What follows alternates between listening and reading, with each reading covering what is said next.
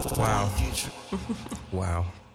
That's one of my favorites. Thank you. That is one of my favorites right now. And it's one of my favorite people. Stars, what's going on? What's up? Welcome back. Thank you. It's good to be back. I'm so glad you're back. It's been a few years. I know, right? Yeah. Wait, let me bring this down. I'm always clipping. I don't want to be the reason this fucks up. Need this.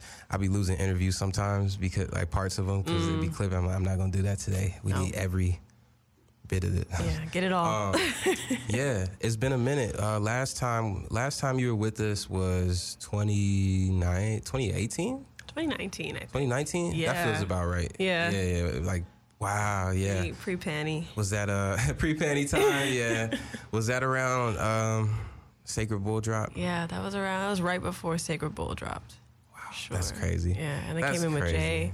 Yeah. We talked about the record. Yeah. And just the process and all of that. Yeah. You know, and I remember because we used the cow cowgirl hat. I had my cowboy hat. And now you got the boots on today. Yes. Full circle. Yeah, full circle. Always. We're always on theme. What did you say? How would you describe this outfit today? How did I was calling it Nana Core. Nana core. Yeah, like grandma. Yeah, y'all gotta catch up. You know? Me Yeah, in you the gotta future. catch up because layers the are sweater it. is crazy. Thank you. My dad makes these sweaters. He's super talented. Your dad made this? Mm-hmm. Yeah. Wow. Hold on. Hold on.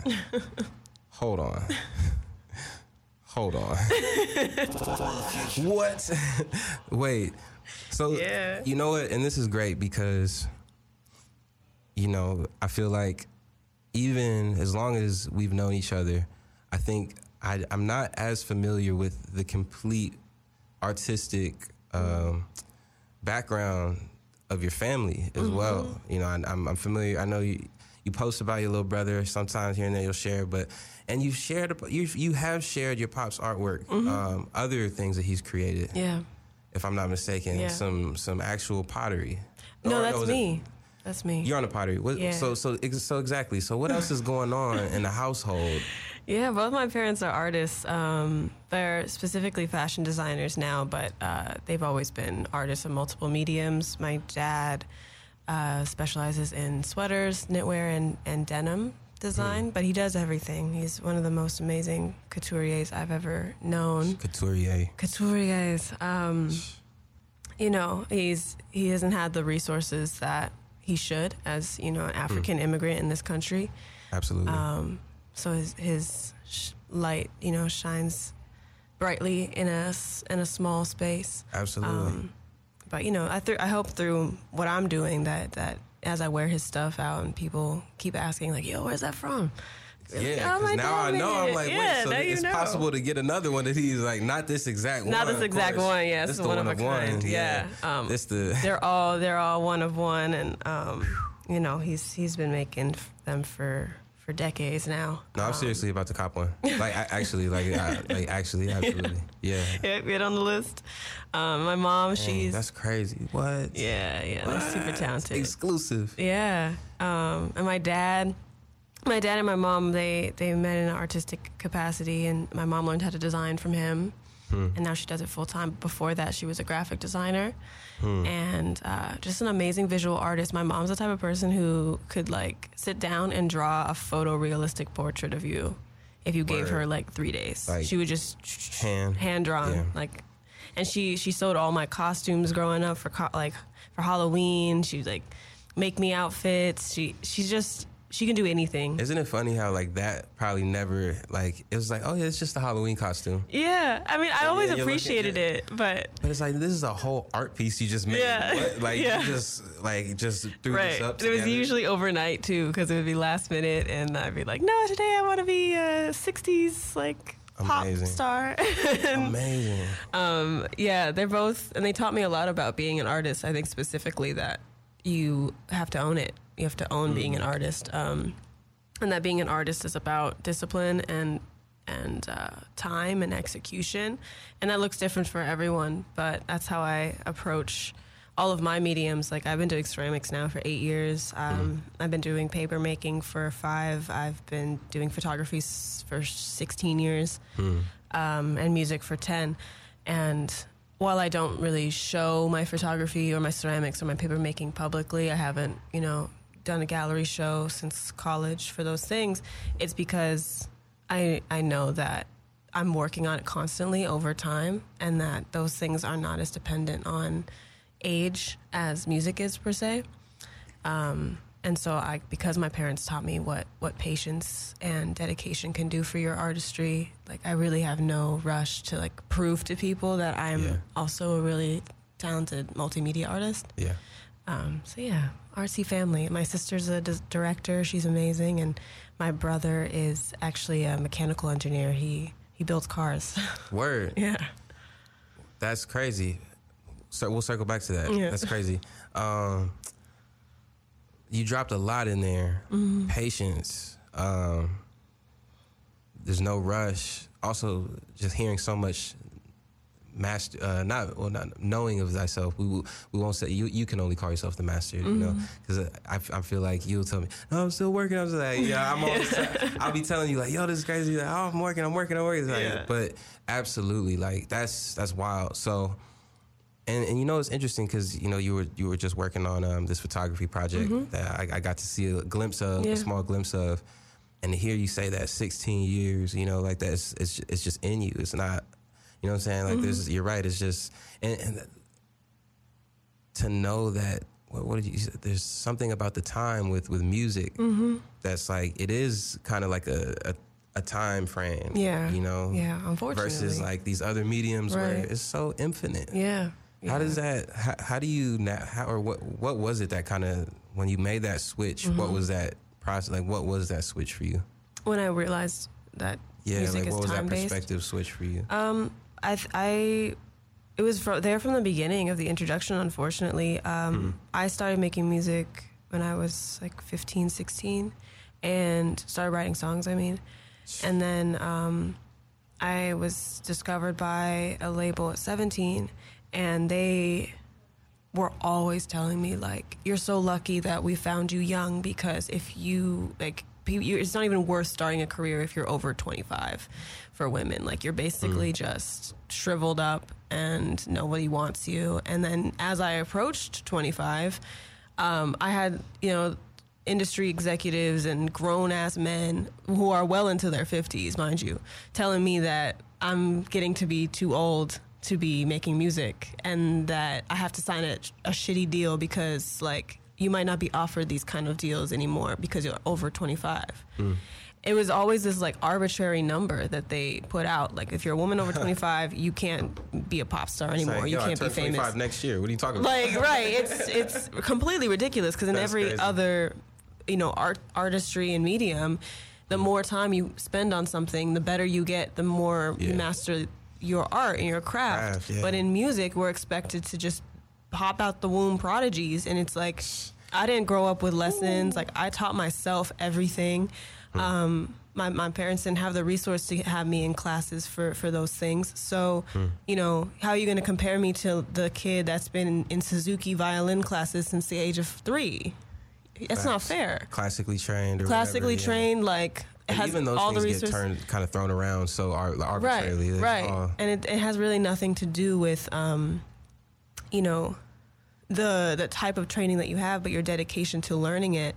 And unfortunately, in music, because of that rush of time specifically put on women, you often feel like you have to put everything else to the side to just focus on this, because you have to be young and beautiful to be able to get the resources and opportunities that you do. And, like, I'm not gonna lie, it's very blatant that I get a lot of opportunities because of how I look and how I dress and how I present space. Right. And I know that. I'm aware of that. So I kind of use my youth and my beauty as another tool on top of the music that I make. It's like, maybe I wouldn't be so stubborn about the type of music that I make if I didn't have those two things, because I would have to, like, kind of bend to the will of commercialism. Whereas now I can just be me, and I can sell, quote, my product, unfortunately, is what it is, with my body, Facts. There's some. This is why I love when we chat, because it's like, yo, I'd be like, yo, come through. It's like, it's just like, yo, there's so much. I feel like there's just a lot of knowing that it and a lot of bravery, and like a lot of courage that I am inspired by, but also that I know it emanates and rubs off on folks that you're around, because it's like that is a lot to endure. And it just reminds me of so many times like seeing you in different places, and I remember some of those, and to hear you say that now, like wouldn't have known the depth of the kind of friction that you were dealing with and just trying to be a creative, right? Like, so here you are today, just released records, you're going on tour, you're playing these shows, you're in this flow, right? Like, I guess, how does that feel to kind of take some of your power back? It feels great, and I took it back in a it was like it's actually been a process of the last 2.5 years, really, this reclamation of my power. But there was an epiphany that happened about 2.5 years ago. Not even when I started making Revival. Revival was actually me giving up. I was ready to pack my bags and I was literally about to turn. I was 26, so I was like, okay, I'm gonna just pack my bags. This will be my last project. The music industry's trash. I don't see myself in this place anymore. I'm exhausted. I'm burnt out. A pandemic happened, so I was like, touring is dead. When is that coming back? We don't know. It just seemed really bleak. And in the act of me giving up, relinquishing to what it was, I found my love for music again in a way that has revitalized my capacity for bullshit, basically, to just keep going. That's a good way to put it. Yeah, like I found again the light, the kernel of joy that music can bring, which I had for so long had lost sight of. And after I'd finished recording Revival, that was really my rebirth. It was like the last 2.5 years since I recorded it. So many things have happened in my life that have forced me to stand my ground and to sit in my power. And right now on the eve of my 28th birthday, I feel more powerful than ever. And that power doesn't come from a totalitarian place. It doesn't come from me inflicting power onto others. It comes from knowing that I can take what life throws at me, and I can take it with grace, and I can grow with it and beyond it. And in a way, it kind of makes you feel bulletproof spiritually. Absolutely. Yeah. I got Kelvar on. What? Right. Like, I'm good. I'm going to be good. Yeah. I'm going to be fine. Absolutely. And just realizing, like, actually, I'm going to be cool. Like, even if I don't, sell out stadiums in my lifetime, like, that's not what it's about. And I had to realize that I had two decisions to make. Either I was going to pursue fame, or I was going to pursue power. And I decided, and I decided to pursue power. Power is your agency, your rules, your flow. Fame relies on a lot of different people, a lot of middlemen, it's very external. It's given to you, it's taken away, it's bartered with. Dang. It's a very fragile place to be in. It has nothing to do with art. Crazy. Think about how many people chase something that it has to be given to you. It's crazy. Yeah. It's crazy. Because I know hella people who in my life that have famous energy. The only thing standing between them and being famous is a few suits. Talk to him. Hold on. And it's like... Hold on. It's really that simple. I think growing up in LA, we may be a little bit more conscious of that than a lot of people are. Yeah, very much hypersensitive, hyper aware, not hyper aware of it. Hyper aware, because we see it happen. Where like one day to the next, somebody is now famous, and you just like you knew them from the park. Somebody's streets closed off for this, and just it's an instant transformation. And if you didn't cultivate your power before you hit fame, it's a rocky road, especially as a musician. Do you ever feel like that it was a part of your journey when you talk about patience and like how much like all these pivots that you made? Yeah, you feel like that kind of brought you back to that? Yeah. I and it's not an easy thing to come to. It's. I remember crying for weeks because it was a part of me that had to die. That part of me that just yearned for the stability that I thought fame would bring.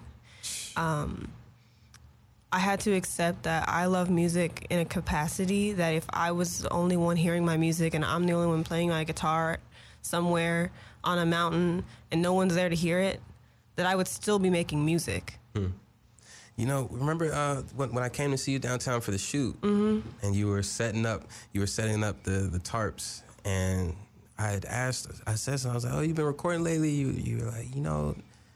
I don't remember verbatim. I hate paraphrasing. So I'm like, but you said something that it spoke to the nature of you were in that place of just wanting to find, like, not find the joy, but feel the joy. Like you wanted it to just be about the joy. You were saying like, you know, I'm not chasing anything. Like it's there. You're like, and it was like to see that joy from setting up your set and being in that studio. Like it's cool to hear you speak on that in retrospect because now it seems like you're back in a joyful place with it.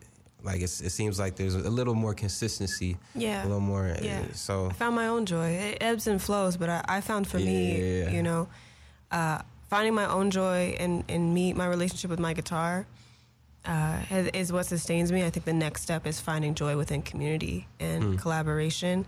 I had to become very insular first. Hey, I feel like I would describe you like if we had like a what do they call a parable, like some, you know, story, like, yeah, Annahstasia came down from the treetops. It's just like came from the outskirts of but like nah, like you just in the valley. You just in the valley. That's probably why I feel like that. You got community. Oh my God. Yeah, no, I'm just in the valley. That's true. But I feel that though. I feel that, and it's glad to see that because you really do be out popping out more. Yeah. I forget how many people I've collected in my life over a lifetime here. It's kind of crazy to think because like up until now I've never felt like LA is my home because it's such a huge city. It sometimes feels really hard to be like, this is my town. Yeah. It's not a small town. It's a huge, sprawling, like, and people in different areas. And I live in the valley, so like, you know, I'm removed from it. But now that every time I come back now from my travels, from tour, from being in New York, I realize like I really got people here. You be talking about New York a lot. Yeah, you love New York, huh? I don't know. I used to love New York. Yeah. Since I moved there, it's changed for me. It's not feeling quite the same. I think pandemic really changed New York. Word. Unfortunately, like the energy is different. Yeah. It doesn't quite flow how it used to. There's like a tense nature to the city. I think it's the cost of living and just like everybody's stressed and barely you know, scratching by. And it's not like here where even when rent's high and gas is high and all these stuff, there's still a sense of ease because of how much of the sky we can see. I really think that contributes to it. Absolutely. Yeah. Like, yeah, it's all great. Look. Right. Like we just realize on some level how small we are. Even in this city, the city makes you feel small in the universe. No, it is big. Yeah. Even though it is big, whereas New York, it feels like a man-made matrix. And so you can just become super... adjustment bureau. Yeah. It's interesting. I don't know where I'm at with my relationship with New York. I think maybe that's the beauty. I have a love-hate relationship with New York. So maybe I really am becoming a New Yorker. I love what you were speaking on in terms of power and reclamation. I think that's a good moment to take a break and play this record, Power. Actually, I love that single. We're gonna let them hear that, and all right, beautiful. We'll get back to it. Cool. FTF Radio, we are here in studio with Annahstasia, and we just got into Power. That first record, for anybody who's just tuning in, is While You Were Sleeping, featuring Ravina. That's also so dope. I loved seeing Ravina on that record too. Like, it's just it was a blessing. You know, like when I used to love seeing like when artists like just the features that felt more than a feature. It was like this is like actually. I want to hear their world together. You know what I'm saying? Like, that's how I felt when I hear like Wiz and Currency or like Kanye with Rihanna. You're like, oh, it's like the Wonder Twins, like Avengers. I'm like, oh shoot, like community, like right. Yeah, it just made sense, you know. I sent her the voice memo, and you know, it was a reach. Sometimes you get nervous because Ravina's in a completely different place in her career. She's further along. So sometimes you get nervous, like, is she going to, like, stop being my friend because I asked her to sing on my track? Hey, that's valid. Because now she's going to feel used, or, like, I was plotting. But it was just super genuine. Like, I had written that song, and I sent her a voice memo. I said, I really hear you on a verse on this. Yeah. And she liked the song. She came to the studio and wrote a little something. And it was really organic and peaceful. And, I'm really grateful that she was around for it. Records got to be like, that's like how a record is. Like, I never forget. I forget where I heard it, but I won't forget that I heard this. That was like, there's no record without the relationship. Yeah. And you're right. Music is so vulnerable. It really be feeling like that. Like, asking people to, especially for when you know the artist. Yeah. It's a dip. You know, it's like, you know, we've had plenty of sessions. Like, literally, like, you know what I'm saying. And I was in different spaces and like and now I'm like, me asking you about a session would be so different now because I'm like in a different space and like shit, like, yo. But it's like that, like, you know what I'm saying? You got to catch people in different... catch people where you can, and the relationship above everything, you know? Yeah. I think I just miss an era of music when people were in relation with each other a lot more. And now it's so competitive, it's hard to know the boundaries for people. Because some people are like, okay, we're friends, but if you bring up music, like, that's business. And so I don't want to, like, get into business with you when it used to be the other way around, where it's like, we're friends, so of course we would make music together. That was just the fun thing to do with the homies. It's literally, it's so funny, too, because that's where I really be forgetting, like, oh, we should make music. Like, I really be like, yeah, let's kick. Like, what's going on? Let's go to the museum. Like, hey, I'm going to this bar. Like, I'm like the most non-making music musician. Like, I really do. Like, I'm like always cooking. Like, but it's like I'm not in the way that people look at like what we do. Like, it's not just we linking up and partying in the studio and fun and games. Like, bro, this shit really be draining sometimes. It's like, it's work. It takes a lot out of you. And I'm also that kind of musician where it's like I'm not in the studio 24/7. I'm actually rarely in the studio because I only like to go in the studio if it's actually going to be fruitful. My biggest pet peeve is like going into sessions with people and then we make half a song and then don't ever finish it. And then you're sitting on it. Right. And I'm just like, yo, that was a kernel of my soul that I channeled straight from the ether. I just put a piece of my heart right here. Right. And you're just going to let it sit in a file on a hard drive for years? It's just... that's disrespectful. Hard drives are like cryo freeze for for music. Art and music. Yeah. You're like putting it in the digital cemetery. Exactly. It is kind of is like digital purgatory for sure. And songs deserve to live. That's why I just started writing everything on my guitar, because then even if I don't finish it with people, I can just go and finish it myself. That's a bar. Yeah. That's interesting too, because I know, well, I'm like guilty of like being the one. I sit on records. Like, I sit on records. You have so many. You have like 50 albums worth of music. And I do myself, but you know, I do myself a disservice. And you're right, because I'd be like, dang, like, it's homies of mine who really be like, bro, put that record out. Like, come on, like, they love their verse on it. Like, and then it's like, oh wait, but I still, you know, and I think I'm also kind of, I don't know, similar to what you said about patience. There was like this relinquishing of like the need. It's like, how perfect do you need something to get? Like, what are you doing? What is wrong with it? Yeah, perfection's an illusion. I mean, perfection is... Shit is stupid.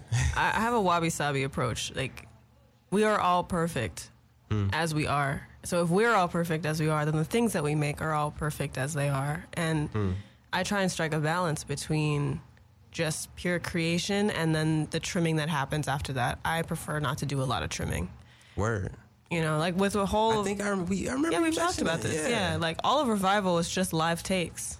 There's no post-production on there. It's 4 tracks in a live room with the band. It was all in the moment. And it was all one takes. That's how I feel like, you know what? Raphael Sadiq said this. I heard him. He was like, that's the difference between... It's like, if it's on tape, that's you're recording a performance. Yeah. So like, and in that's so many levels of artistry. Yeah. Yeah, and more appreciation. There's like there's levels to the experience more so than sometimes when you do everything super clinically, like how we like to record nowadays. It just you lose the intention of the song. Yeah, I find that a lot with my music, at least. Like the minute you put a metronome on something I'm doing, it's just like the soul is gone. Because for me, I need to be able to ebb and flow. That's why I love in and out. While you were sleeping, at the end of the at the end of the, I'm actually. It's right before the hook comes back in, when you just take that little beat. Yep. I was like, yo, I could feel you literally like going into it, leaning into it, and just having to take that breath. And then continue, and it's like, I was listening to that, and I was like, yo. I was like moved. I was like, yo, like the nerve. Like, the nerve. For real, I was listening, I was like, I'll never forget. I was like, wait, like, yeah, you just... Fuck my 4K. I was like, exactly. I love that. Drummers hate me. But you know, too, now the more that I've dived into like analog more and like really getting back into playing, like I hate looking at the screen. I feel limited when I'm going through even my own sample library. It's like it's limit. There's limits that I'm feeling now, and I'm like. I'm actually honoring it in my flow because I used to love the capabilities of like, it's like I'd play the computer like, I could do. It's like, wait a minute, there's just, I don't know, it feels so different. It's like a different joy. That's kind of what the joy came back for me for it because I was not feeling joy until I was like, back in the room. Knobs and not looking at a screen. It's supposed to feel like play, and a screen is so to put our human brains into a machine mind. Like that, we're super tactile, and music is supposed to be super tactile. So even if it is just like turning knobs on a synth or changing the patches, that there's a feedback that's happening. It's kind of like eating with your hands. Like food tastes better when you eat with your hands. Music tastes better, or it feels better when you're using your body to make it. So how has your process evolved lately? Or not evolve, like where are you at in your process? Where am I at in my process? That's an interesting question because I'm kind of being confronted with the conundrum of knowing how I want to make a record and not having the resources to do so. Yet, I've had like a lot of amazing co-producers and engineers offer their help in their studios. And I've been lucky in that regard, but I really I think music making is all about energy and the relationship between the people in the room. Yeah. And so I think that you need to create space for that energy and that relationship to bloom. And so for me, I'm like, I want to take 2 weeks in the same studio. That's just our space for those 2 weeks, and everybody's in proximity. Maybe we like go to Mexico or something, or Germany or somewhere in LA. And just have those 2 weeks to, as a band and as a collective, understand these songs and then perform them and add on to them. Like call and response. Like call and response, right. Because that's what true collaboration is to me. And I know that's how I want to make the record. But I have all this pressure now to put out another record, at the end of this year. But I don't have the resources to make it that way. So I've been trying to figure out how I can still create that energy in pieces, and it's been really hard. Right. I'm not really finding anything that quite replicates that, and it's frustrating because I have access to all these amazing musicians and amazing players that are so down to get on my stuff. But once they do get on it, it's kind of disjointed because none of us were in the room together. And And that's how records are made nowadays. There's like a whole level of convenience. Files right, and you have to be this big, not this big artist, but you have to have at least some support to be able to pull everybody together. And some sort of capital. But you're right. How do you reduce the essence of that to file sharing and shooting stuff back and forth? So hard, man. I haven't figured it out. And I'm kind of in a place where I'm like, maybe I should just wait. And maybe just it's about transparency with your audience and with your fan base and with the people that are interested in you, like, hey, this is how I like making records, and right now I don't have a deal, and maybe I should do a GoFundMe or like crowdsource if you guys really want this record, like, absolutely, let's make it happen. And I feel that because the only thing that's stopping that is like the idea right? Like this idea of, okay, that's not what we do here, right? That's not, we're past that, or maybe that's not the way to do, or like, it's so, but I'm like, dang, there's no rule book. There's no rule book, which but it's like still. But there's no broad rule book, but there's your personal rule book, and that's mine. Yeah. You know, my rule book is like I learned through making Revival how I like to create, and I also spent literally 7 years before making Revival trying to do it the way I'm trying to do it right now, where it's like in bits and pieces, and people are recording on stuff, and I hated it. I was always dissatisfied with it. I love Sacred Bull as a record, but part of what kind of got lost was a lot of those elements, and I really loved performing that record live on tour because it actually sounded how it sounded in my head versus on the record. On the computer too, yeah. I'll never forget when I first heard the Black Orchid record. Like, it's like those were, wow, like the shift. I mean, even just hearing the teases that we've gotten.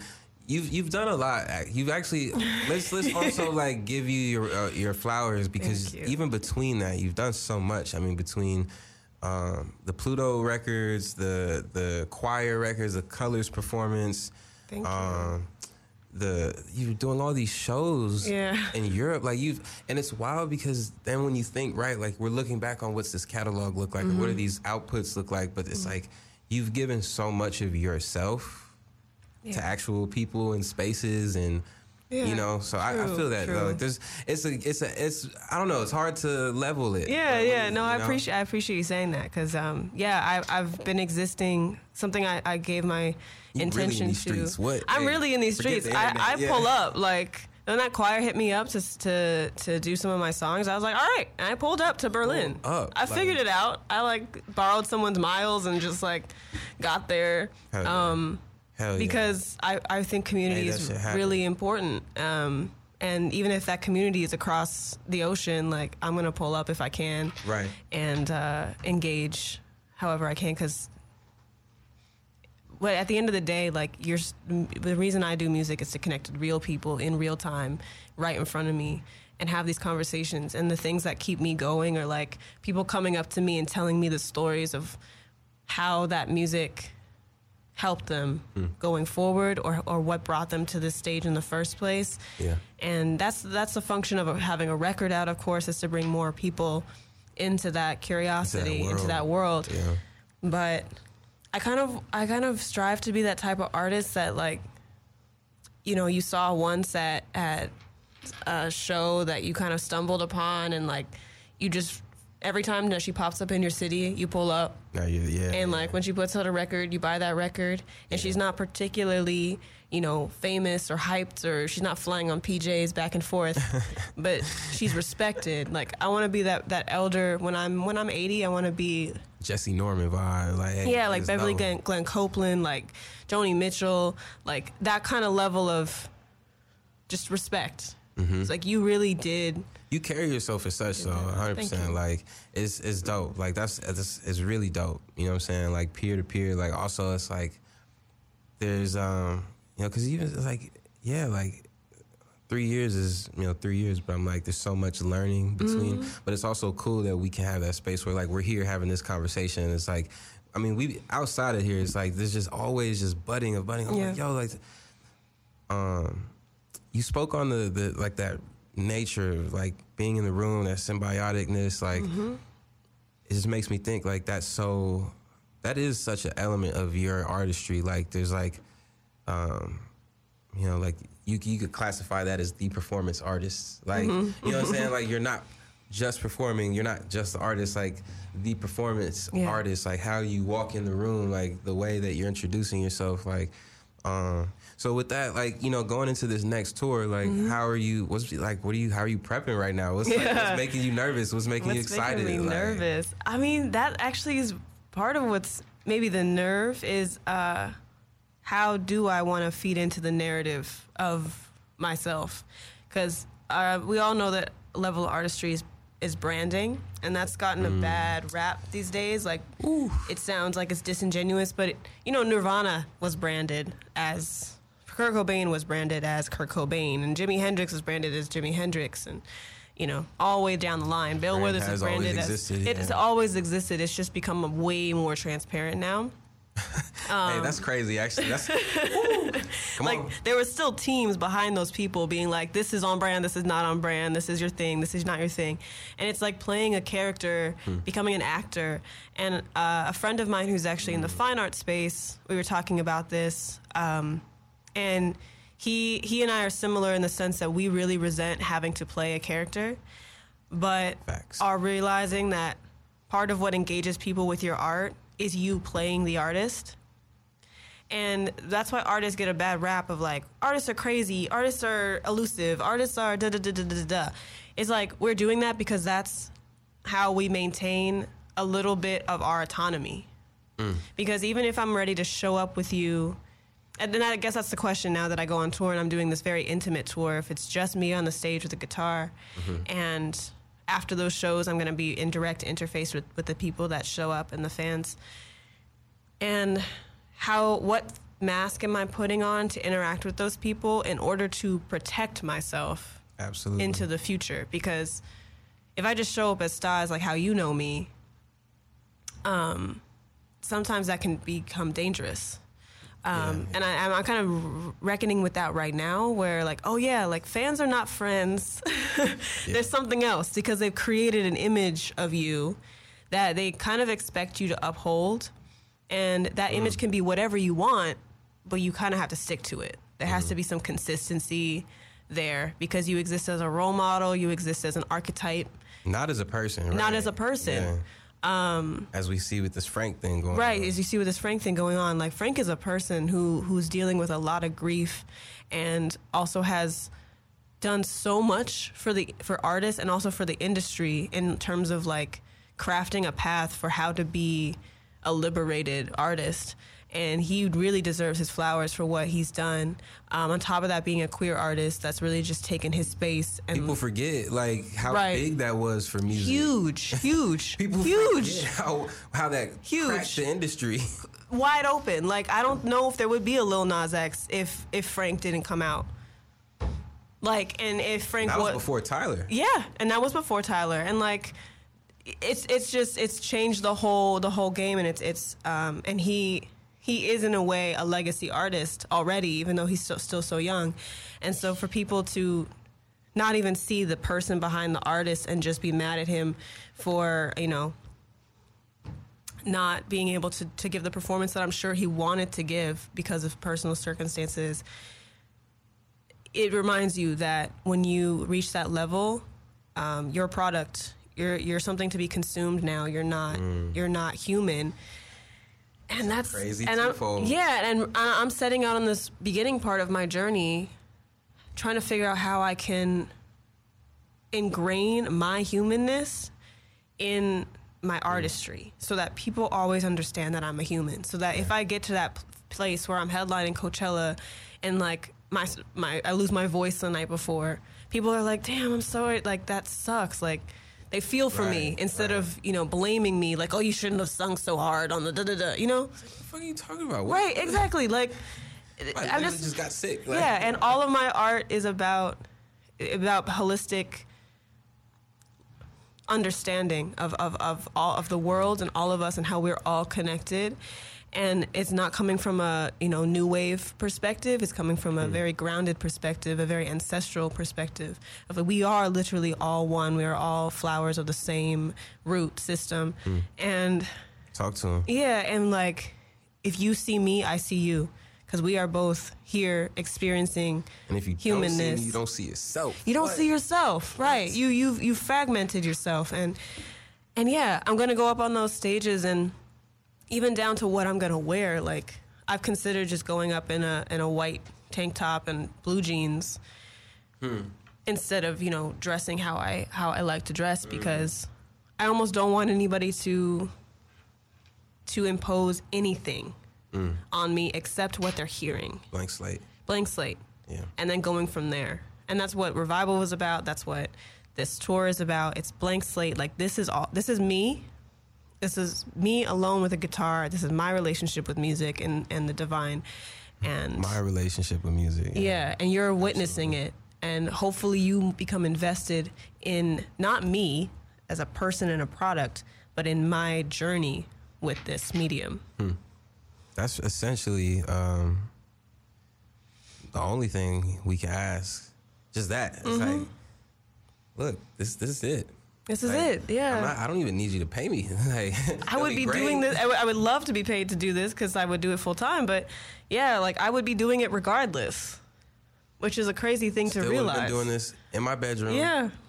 As pandemic saw, you know, as we saw, you know, exactly. You were still doing it. I was. Absolutely. It's in that's me. Dope. Yeah. So that's really cool. You know, I hear you in a real intentional place going out on this next journey, and I'm excited. I've been so excited. I'm like, yo, it's dope. It's dope. It's just I feel the love. A continuation, like, you know, it's a continuation of just it's continuum of just these roots. Even like you said, like, I mean, I was like, dang, I'm trying to think. I'm like, I need the breakdown on paperwork. Because I've been really into Betty Czar lately, and like a lot of like just the stuff I'm finding at the Getty, and I'm like, that's a whole world that I'm not familiar with. And like, I'm like, dang, I can't wait to see what you got with that. You know, so many things, like gallery shows ahead. Like there's so many things to do in life. So like, many it's like, things. yo, just having fun with it, just flying. Like, just have fun, chase the joy. Where are you most excited to see out of all these stops? I've never been to Amsterdam or Copenhagen. Those are two places that have become highly recommended. So, interested to see what's up over there. I be hearing about Copenhagen for their design a lot. Yeah, like, Copenhagen for design, Amsterdam for like ease of life, I guess. Vibes. Yeah. For lack of a better word, yeah. It's funny. One of my homegirls is out there now, and I responded to her story. I was like, she's like, she posted that she was out there, but then like, and I was like, where are you right now? I couldn't see where this was. And you know what? I guess preface is this. We all people who don't be needing to share our lives on the internet. This is just when you know somebody, you're like, oh, wait. You know, you like, wait, I see. What's going on? Where you at? Like, I ain't seen you in a minute. Right. Like, I'm like, where you at? Oh, Amsterdam. I was like, the first thing they say, dang, you know, I'm not really feeling the food. I'm like, oh, that's why you ain't been posting, because usually I know them for posting food and travel. I was like, that's just me talking shit, but that is so I'll funny. keep an eye out on the food. I mean, I haven't heard that before. Traveling in Europe is hard for food though, because it's a lot of bread and cheese, and I don't eat bread and cheese, so I don't do tomatoes. And I don't eat meat like either. So yeah, it's kind of no fish either. Hard. Huh? I eat fish. You do fish? Yeah. Okay. Yeah, I have to, especially with traveling. It's like sometimes the only thing I can really eat is some cooked fish. Yeah. But you know. Veggies. Yeah. I was like, hey, you can never go wrong with some asparagus. Right. It's asparagus season in Europe. White asparagus. Wait, okay. If you get a picture of that, you got. They got these thick, like blonde asparagus. That's crazy. And they're a specialty in that region. They're really good. I love asparagus. I really do. I love, my favorite veggies is like asparagus, eggplant, cauliflower. Broccoli, actually. I'll just say broccoli. You can't rock with eggplant, to be honest. Word. It's rarely is it cooked well, but when it's cooked well, I really like it. When it's cooked well. Shout out my mama. But yeah, cauliflower for sure. Carrots, Brussels sprouts. I love Brussels. Oh, Brussels sprouts. Yeah. And don't buy into the rumors, y'all. They really don't mess with your body like that. Like, you'll be all right. You just gotta have good gut. Yeah, and drink your water. You're probably not drinking enough water. Probably already got terrible things inside you. But Brussels sprouts is just, hey, they good. I never heard they were bad. People don't like that they just move through your system so quick. Okay. But I'm like, that more is a sign to how your system is. Right. And have you ever eaten corn? That moves way quicker. It's so bad for you. I don't be, you know, it's funny. I used to eat corn all the time. Corn, like, I don't eat carrots that much. That's probably why my vision is getting, wow.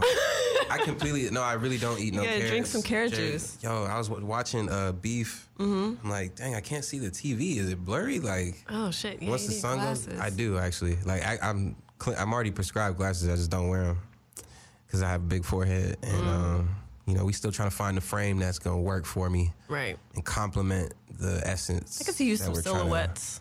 You know that brand? No. Put me on. Hey, I don't know nothing about fashion. That's the thing. Well, it's not fashion. I've just been blind my whole life, pretty much. And Yeah, I know all the glasses. I have seen you with plenty glasses. Yeah. Plenty, yeah. I can't see. Yo, well, I'm glad I'm not alone, you know, because definitely that's also why I've been trying to move away from working at the screen so much when I'm making music. It's like, it's hard to see. Like, my eyes hurt. I'm sorry. Damn, too young for this shit. Yeah, it's happening. Stars, Annahstasia. Yeah, I'm like, Annahstasia. So great to have you. Thank you. What's before you get out of here, because I know you got a full day ahead of you. It's the weekend. What's something you're really excited to leave to go into this next quarter with outside of the tour? Outside of the tour, freedom. Just pursuing freedom this summer. Here to freedom. You know. Here's to freedom. Here's to freedom. Come on, it's great to see you again. Great to have you back. We're gonna be spinning the record when it drops. That's out on the 27th. Yes, right? April 27th. April 27th. Y'all be on the lookout. Revival out everywhere. Grab the vinyls. When you're back in LA for a show, we'll be there pushing it too. All right. See you soon. See you FTF. soon. Thank you.